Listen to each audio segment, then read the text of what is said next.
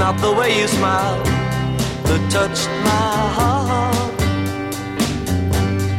Sha-la-la-la-la. It's not the way you kiss that tears me apart. Oh, many, many, many nights go by. I sit alone at home and I cry over you. What can I do? Can't help myself. 'Cause baby, it's you. Sha-la-la-la-la-la-la. Baby, it's you. Sha-la-la-la-la-la-la. Sha-la-la-la-la. You should hear what... Hello again and welcome to I've Got a Beatles podcast with Dave coming at you solo today with another interview. And I'm very excited to welcome Jude Southerland Kessler to the program, who I didn't meet you, I don't think, at the Altoona, Pennsylvania Beatles convention, conference, but I do share space with you in the new book, New Critical Perspectives on the Beatles, Things We Said Today, which is edited by Ken Womack and Katie Kaporch. So it's very exciting to be in there, and I'm very pleased to welcome you to the show. Thank you so much. I'm honored to be here. I have told you before we went on air how long I've wanted to be on your program, and I really respect you have such depth of musical understanding. Of course, that's what you do for a living. I mean, you teach music, and that's your degree. But you see the Beatles. I come at the Beatles from the biographical, historical side of the game, and you come from the musical side of the game. And it's just such an honor to be speaking with such an expert in that arena, because after all, that's the way they wanted to be remembered. Mm-hmm. Well, thank you. I appreciate that. And you've made such a great contribution to especially Lennon studies through your books. And right now you have, I believe, 3 completed and 4 just about ready to go. That's right. Okay, and so you're the author of Shoulda Been There, which covers John Lennon's life from his birth to December 1961. And then the second volume is Shivering Inside, which covers from December 61 to April 63. And then She Loves You, which makes sense for when it covers, which is May 63 to the end of the year or so. Is that about right? Right. Okay. Right. And then the new one that'll be coming out soon is Should Have Known Better. And what will that one... tell us about your newest book. Yeah, She Loves You ends the day that they fly back from America and return to England and begin work on A Hard Day's Night. Okay. And so the new book picks up the first day on the set of A Hard Day's Night and runs up through the end of 1965. So you're going to get both A Hard Day's Night and Help. You're going to get Spaniard in the Works and It's All Right. So much going on. In fact, the spring of that year, that spring and summer of 1964, I call the 180 most difficult days of the Beatles' career. Because as you know, they're getting up very early, around 5:30 in the morning, to be on set in time for hair and makeup, so that at 8 a.m. they can begin work. They work all day on the movie, sometimes taking breaks to do interviews and radio interviews, to go out and do some personal appearance, maybe receive an award at lunch, or to meet someone. For example, Ed Sullivan flew over to interview them during that time period on set. And then at night, they go do live shows like Ready, Steady, Go. And they work until about 10 o'clock every night. They go home, and when John gets home, the Jonathan Cape publisher who is helping him on his book is waiting for him, because he has to finish his illustrations, and they have to edit the book because In His Own Right needs to come out the 23rd of March. So he works until midnight and gets up at 5:30 and does it all over again. And that's hard to believe. Being musicians, we don't like early mornings, and especially with that much activity every day, to have to keep doing it day after day. I guess, I don't know, they were 23, 24 at the time, so maybe you can get away with it, but it's still incredible. They were exhausted, yeah. And then they go do the world tour. Yeah. And it's so funny because that's really where I'm working right now, my research. And so many biographers completely skip the world tour. Mm-hmm. They go from Hard Day's Night right into the North American tour. But that world tour was grueling. Oh, yeah. Hong Kong and Australia, New Zealand, they are on the go. And so they do that. They take a trip to Sweden. They're recording an LP. This was an impossible time of their lives, but they just persevered, and they did it. So, one foot in front of the other. Yeah, that's about it.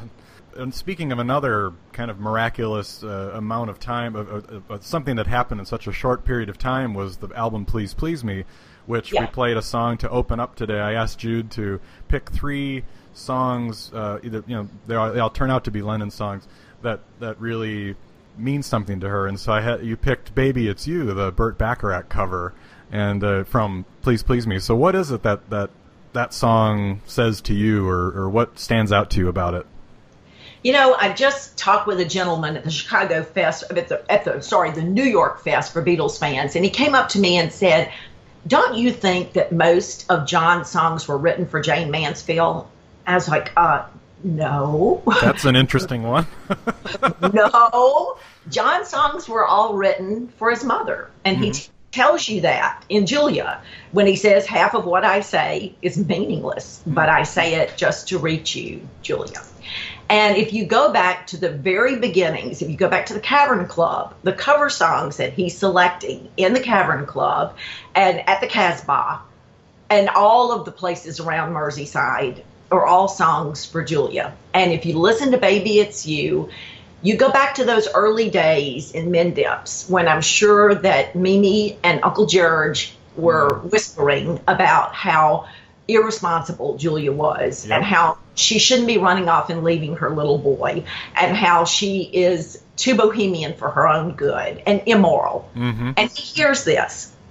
And when she finally leaves him on the doorstep of 251 Menlove Avenue and goes to live with John Dykins and makes that crucial decision to leave him behind, although she has 2 children of her own, Julia and Jackie, and he realizes that he's the one that's not chosen, it doesn't matter what they say.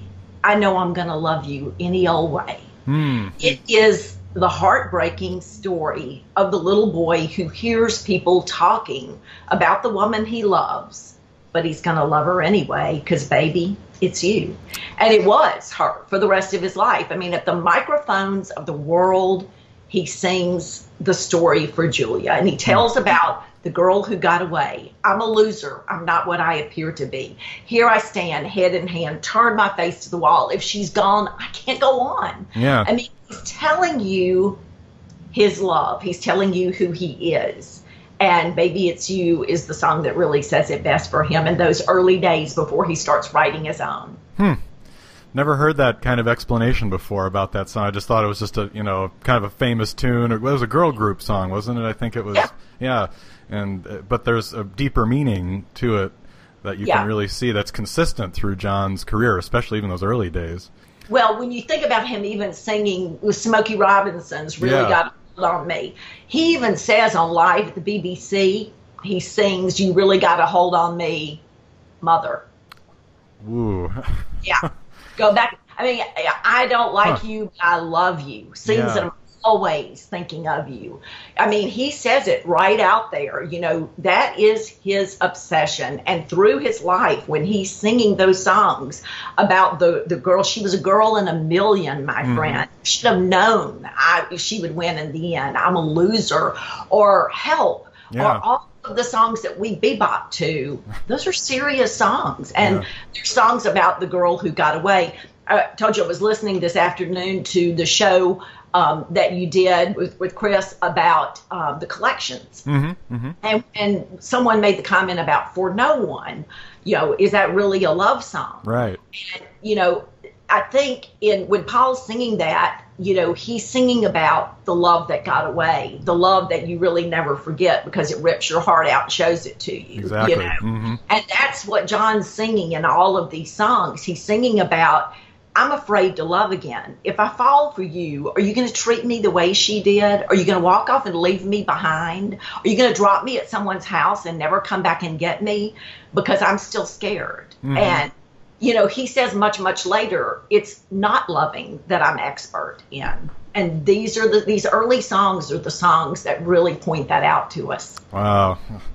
Yeah, that something that's so fascinating about your books, or the way you set it up is, it's not. I'll admit, when I first saw the book, I was a little skeptical because I thought it was one of those fan fiction. Yeah. Like, well, what would have happened if John, if Julia had lived, or these sorts of things. Right. I'm not really interested in those. But then once I started reading, I thought, oh, that's not at all what's going on here. This is actually a factually based narrative, which you call it a historical narrative. And how did you get into that genre? And tell us a little bit about your background in terms of how you came to write in this particular style, which is very engaging. I picked a very obscure genre. It was something that was used by the Greeks quite a bit. In fact, Thucydides did his history of the Peloponnesian War as a historical narrative. And the rules of that genre are you can tell what happened in narrative fashion, in story fashion, but you must not deviate from the facts. You cannot add or subtract anything that happened. Now, in one episode in Shoulda Been There, the very first book, there's an episode in which Pete tells John to ditch Cynthia because he has 2 prostitutes that he wants to take John to see. And I don't tell the end of the story, I just end it. Well, of course, the end of the story was he did just that. He ditched Cynthia and they went off, Right. But I just ended it before we got to the end of the story. I just had John say something like, well, we'll think about it or something like that. But you can't add to or change the facts. The facts are what they are. When I wrote Shoulda Been There, the first volume, I did not realize that people were going to question it so much and say, oh, this is fan fiction or this is made up or whatever. Right. So I didn't document it. I just put the sources at the end of the chapters. Now, when I write a chapter, I footnote every single sentence that is everything. I'm in to footnote 4,700 and something in the new book, and we're only 250 pages in. Because every sentence I type, and then I footnote. I type, and then I footnote. And every chapter has 40 to 50 sources. So you're getting exactly what happened, but I'm telling it to you just as a story. And the reason I wanted to do that is, of course, when I was growing up, everyone knew about the Beatles.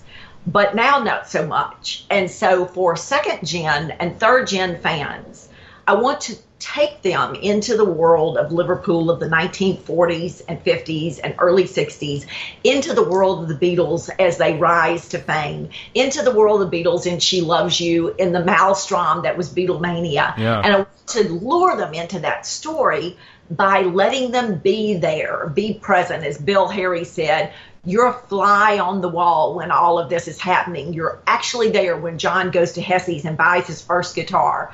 You're there on that bus ride home when Mimi thinks he's going to get it out of his system, but John is already seeing himself on stage at the London Palladium. You are hooked by the narrative. Yeah. You are getting the factual story. And then at the end of every chapter, I ask questions like, was Brian really there the night they recorded the Please Please Me LP? And then I tell that story because I didn't include it in the chapter. Did they do a song as practice before they began recording the Please Please Me LP? And if so, what was that song? And things like that. So I answer additional questions at the end of the chapter. And the other thing that I do is talk about the various biographers and their differences. Yeah. What really happened at Paul's 21st birthday party. This is what all the biographers say. Now let's look at what could have really happened according to who was there, what was available, who saw what, who said what, who's a primary source, and so forth. It's a very complicated process. Yeah, it is. Sifting through, the Beatles are the rock music equivalent of, or classical music equivalent of Mozart or Beethoven, that has just so much written about them. And I think in your essay in the new collection, you mentioned that one of your missions is to help correct some of the myths that just keep getting written. And I know that's something that's came up on our show with discussing the Mark Lewison book, with the whole George Martin signing the Beatles. It wasn't just miraculously this wonderful moment that happened. He just knew, there was another side to it. There was this kind of seedy undertone to the whole thing with his affair and all this stuff at EMI. So what would you say, has been the most exciting correction to the record that you've found in your research? Yeah, well, of course, the story about Mimi running in a bombing raid on the night that John was born, I drove from her residence with Pop Stanley and her mother, where she lived at 9 Castle Road, to the Oxford Lying-in Maternity Hospital, and it's 3.2 miles. And women in the 1940s, in 1940, did not have running shoes. She would have been in high heels. Yeah. And furthermore, after sundown in Liverpool, if you were found on the streets, you were arrested. I mean, it's against the law to be out running. There's no way that she's running. And the air raid sirens would have been going off. If you had been seen on the streets, you would have been thought to be a German sympathizer or someone spying or someone doing something wrong, and immediately you would have been picked up. And furthermore, and here's the kicker, there was no bombing raid that night. That's the best part of all. That was I've read that right. That's very early in your first book, and it just was like, oh, well, that's that again. Like 10 books say it's the same. There's this big bombing raid. It's amazing. John was born, and all this stuff. No. There was one Junkers 88 shot down over Egbert, which is out in the suburbs, and that's it. But they keep telling that story because it plays well to an audience. Sure. The other one that you would probably really be interested in is the myth about She Loves You. For generations, people have said that they wrote She Loves You at Newcastle-on-Tyne on one magical night in the hotel room. Right. But And for some reason, I had this odd feeling that wasn't right. I kept hearing, and I know this sounds very but I kept hearing, keep digging, keep digging, keep digging. So I did, and I didn't know what I was digging for. But finally, I found Paul's quote in the anthology that said, "We were on the Roy Orbison tour bus, and goaded by Roy's talent, inspired by him, but also goaded by how talented he was, we decided to write a song that was as good or better than Roy Orbison." And we did, and it was From Me to You. Well, we know that's not true. No. They wrote From Me to You on the Helen Shapiro tour bus, and it was recorded on the 5th of March. They're on the Roy Orbison tour bus in June, months later.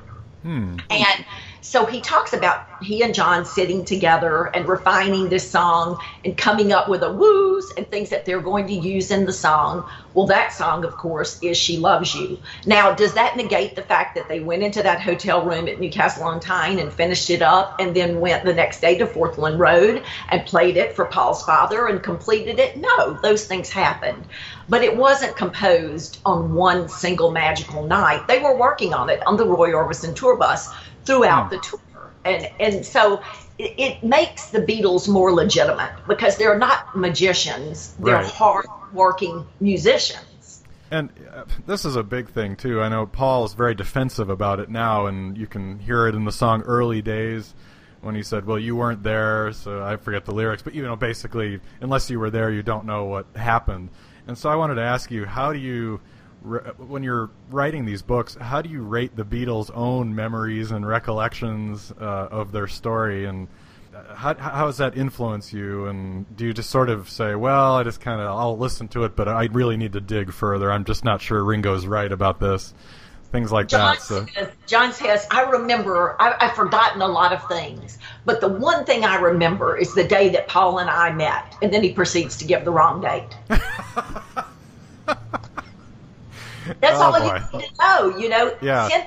Cynthia Lennon in her first book, A Twist of Lennon, gets her wedding date wrong. Oh, no. I mean, none of us remember what we did 2 years ago or 3 years ago. We weren't recording it because we didn't know it was going to be historically important. And they don't remember. And why should they remember? They were especially before they were even famous, when no one even knew who they were. Yeah. When you hear Bill Harry say that the story of Stu being kicked in his ribs and beaten up after the Litherland concert, which some people say is Latham Hall, which one was it? We're not sure. But you hear Bill say that never really occurred. But then I talked to Pete Best, who was there, and Pete says, Jude, It happened, and I was the second person out the door. Huh. John was the first person out the door, and I was the second person out the door. And by the time that I got there, the guys were starting to run, but Stu was bleeding from his ears, and John had a broken little finger. And John's little finger never is right again. You look at it, and it's always weird. It's out of joint. Yeah. You have to try to weigh your primary sources against your secondary sources. Try to delve and find out where people were on certain nights to try to make sense of it all. And it's very, very difficult, especially when primary sources give you two different stories. Mm-hmm. That's the worst. Yeah, absolutely. So I was going to ask you, how did you pick John as your main area of focus? Because obviously you could have picked any of them or the group themselves, but you picked John. So what was it about John that really got you into writing about him and knowing so much? You know, I wish I could tell you that it was something. My answer I would love to give you is, well, when you tell John's story, you tell the entire story from that simple idea of the Beatles and Julia saying you have music in your bones, John, you need to form a band, and of him selectively hand-picking that group and keeping them together and putting them together. That would be the right answer. Yes. But the truth of the matter is, I was a John fan from the time that I was 9 years old. I went to elementary school one day and a girl walked up to me and said she had that 45 of the Beatles, the black and white 45, and in the suits, and she said, "These are the Beatles. You have until recess to fall in love with one of them." I was like, "What?" Yeah, I do. And initially I picked George, and then I thought about it overnight and came back and said, no, I'm going to switch. I'm going to pick that guy right there. And she said, thank goodness, that's the one we thought you'd like. That's the smart Beatle. Oh, my. How funny. It just, but as I started listening to Beatles music, without being told this is a John song or this is a Paul song, every single Beatles song that I loved was a John Lennon song without me knowing it. So there's something about that sound that appealed to me. And as I grew up and got married, my husband and I always had children at our home who were not our children. We have one son, but we always had children living with us who were either their parents were going through a divorce or they, for some reason, were in a tough time in their lives. And some would live with us a year, some live with us a couple of years. But John is the child, the troubled child, who lived with us the longest. And his story is the story of every child who feels unloved and uncared for and who is out to prove to the world, you better hide all the girls because I'm going to break their hearts all around the world. I'm going to break them. He wants to prove not only to Julia but to Mimi, who threw away his stuff, that he's good enough, he's worthy enough, he's smart enough.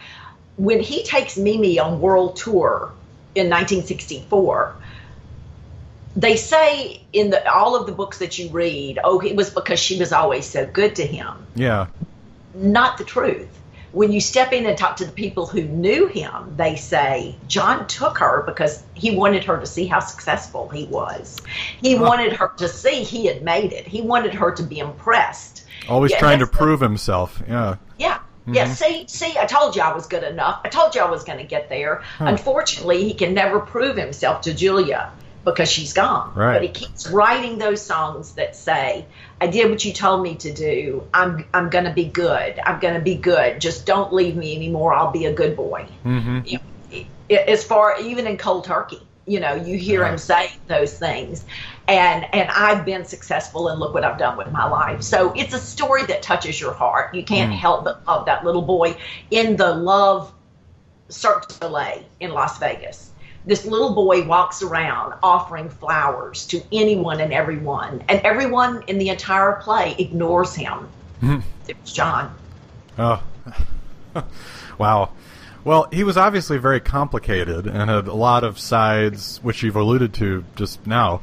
You've obviously done so much research on his life. What are some things that you found really striking that you didn't know about his personality before, apart from some of the obvious things that he was the smart Beatle, or he was the one with the chip on his shoulder, and all this stuff? What are some things that you really found striking about John that people probably didn't know or would have been surprised to learn?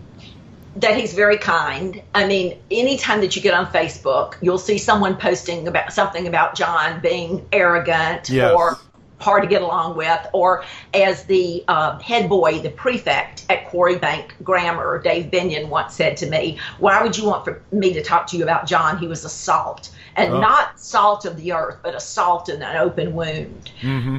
Yeah, there is that John, but there is the John that took every bit of money that he had and bought lunch, nudgers, hard rolls, and Cokes for the girls standing in the queue in Matthew Street waiting to get into the cavern. He didn't have a way to get home that night because he had bought the food for them, but he gave all that he had to make sure that those girls got something to eat, because when they paid for entrance to the cavern, they didn't have money for food. He is the John who made sure that Phyllis McKenzie's bus fare was paid on the way to Liverpool College Bar, because he noticed that she never ate lunch, so she didn't have money for both. So he would make sure her bus fare was paid when he got on.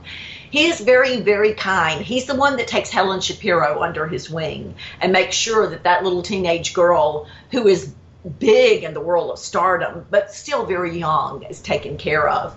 In so many ways, John is kind. He calls Cynthia every single night when he's on tour. Really? Every night. When the Beatles have one day off in Paris, he flies home to Liverpool. They all go out and party. He flies home to Liverpool that one night to be with his wife. When Brian says you can't take her on the America tour, he takes her anyway. When they're in Amsterdam doing sordid things we can't talk about on the podcast, the very next night, he flies Cynthia to Amsterdam. She never asked to come. She never asked to invade his space. He is such a complicated person. He sincerely loves her and wants her there and brings her over the next night and says, please, no one say anything to my wife. You know, he is so convoluted. He is the kindest, the sweetest, and yet the meanest and most arrogant. And you can see it on his face when an interview starts. Oh, yeah. Whether it's a good day or a bad day. Yes. And if he's in that mood, you're not going to change it. But he is both people. Mm-hmm. Well, let's take a song break here and listen to I'll Cry Instead, which was on the Hard Day's Night album. Wasn't in the movie, but it was on the album. And so we'll listen to it, and then I'll be curious to hear why you picked this and what you think of I'll Cry Instead. Great song. I got every reason on earth to be mad, 'cause I just lost the only girl I had. If I could get my way, I'd get myself locked up today, but I can't, so I cry instead. I got a chip on my shoulder that's bigger than my feet. I can't talk to people that I meet. If I could see you now, I try to make you sad somehow, but I can't, so I cry instead. Don't wanna cry when there's people there, I get shy when they start to stare. I'm gonna lock myself away, hey, but I'll come back again someday. And when I do, you better hide all the girls. I'm gonna break their hearts all around the world. Yes, I'm gonna break them in two. I'll show you what your loving man can do. Until then, I'll cry instead. Don't wanna cry when there's people there, I get shy when they start to stare. I'm gonna hide myself away, hey, but I'll come back again someday. And when I do, you better hide all the girls, 'cause I'm gonna break their hearts all around the world. Yes, I'm gonna break them in two and show you what your loving man can do. 'Cause till then, I'll cry instead.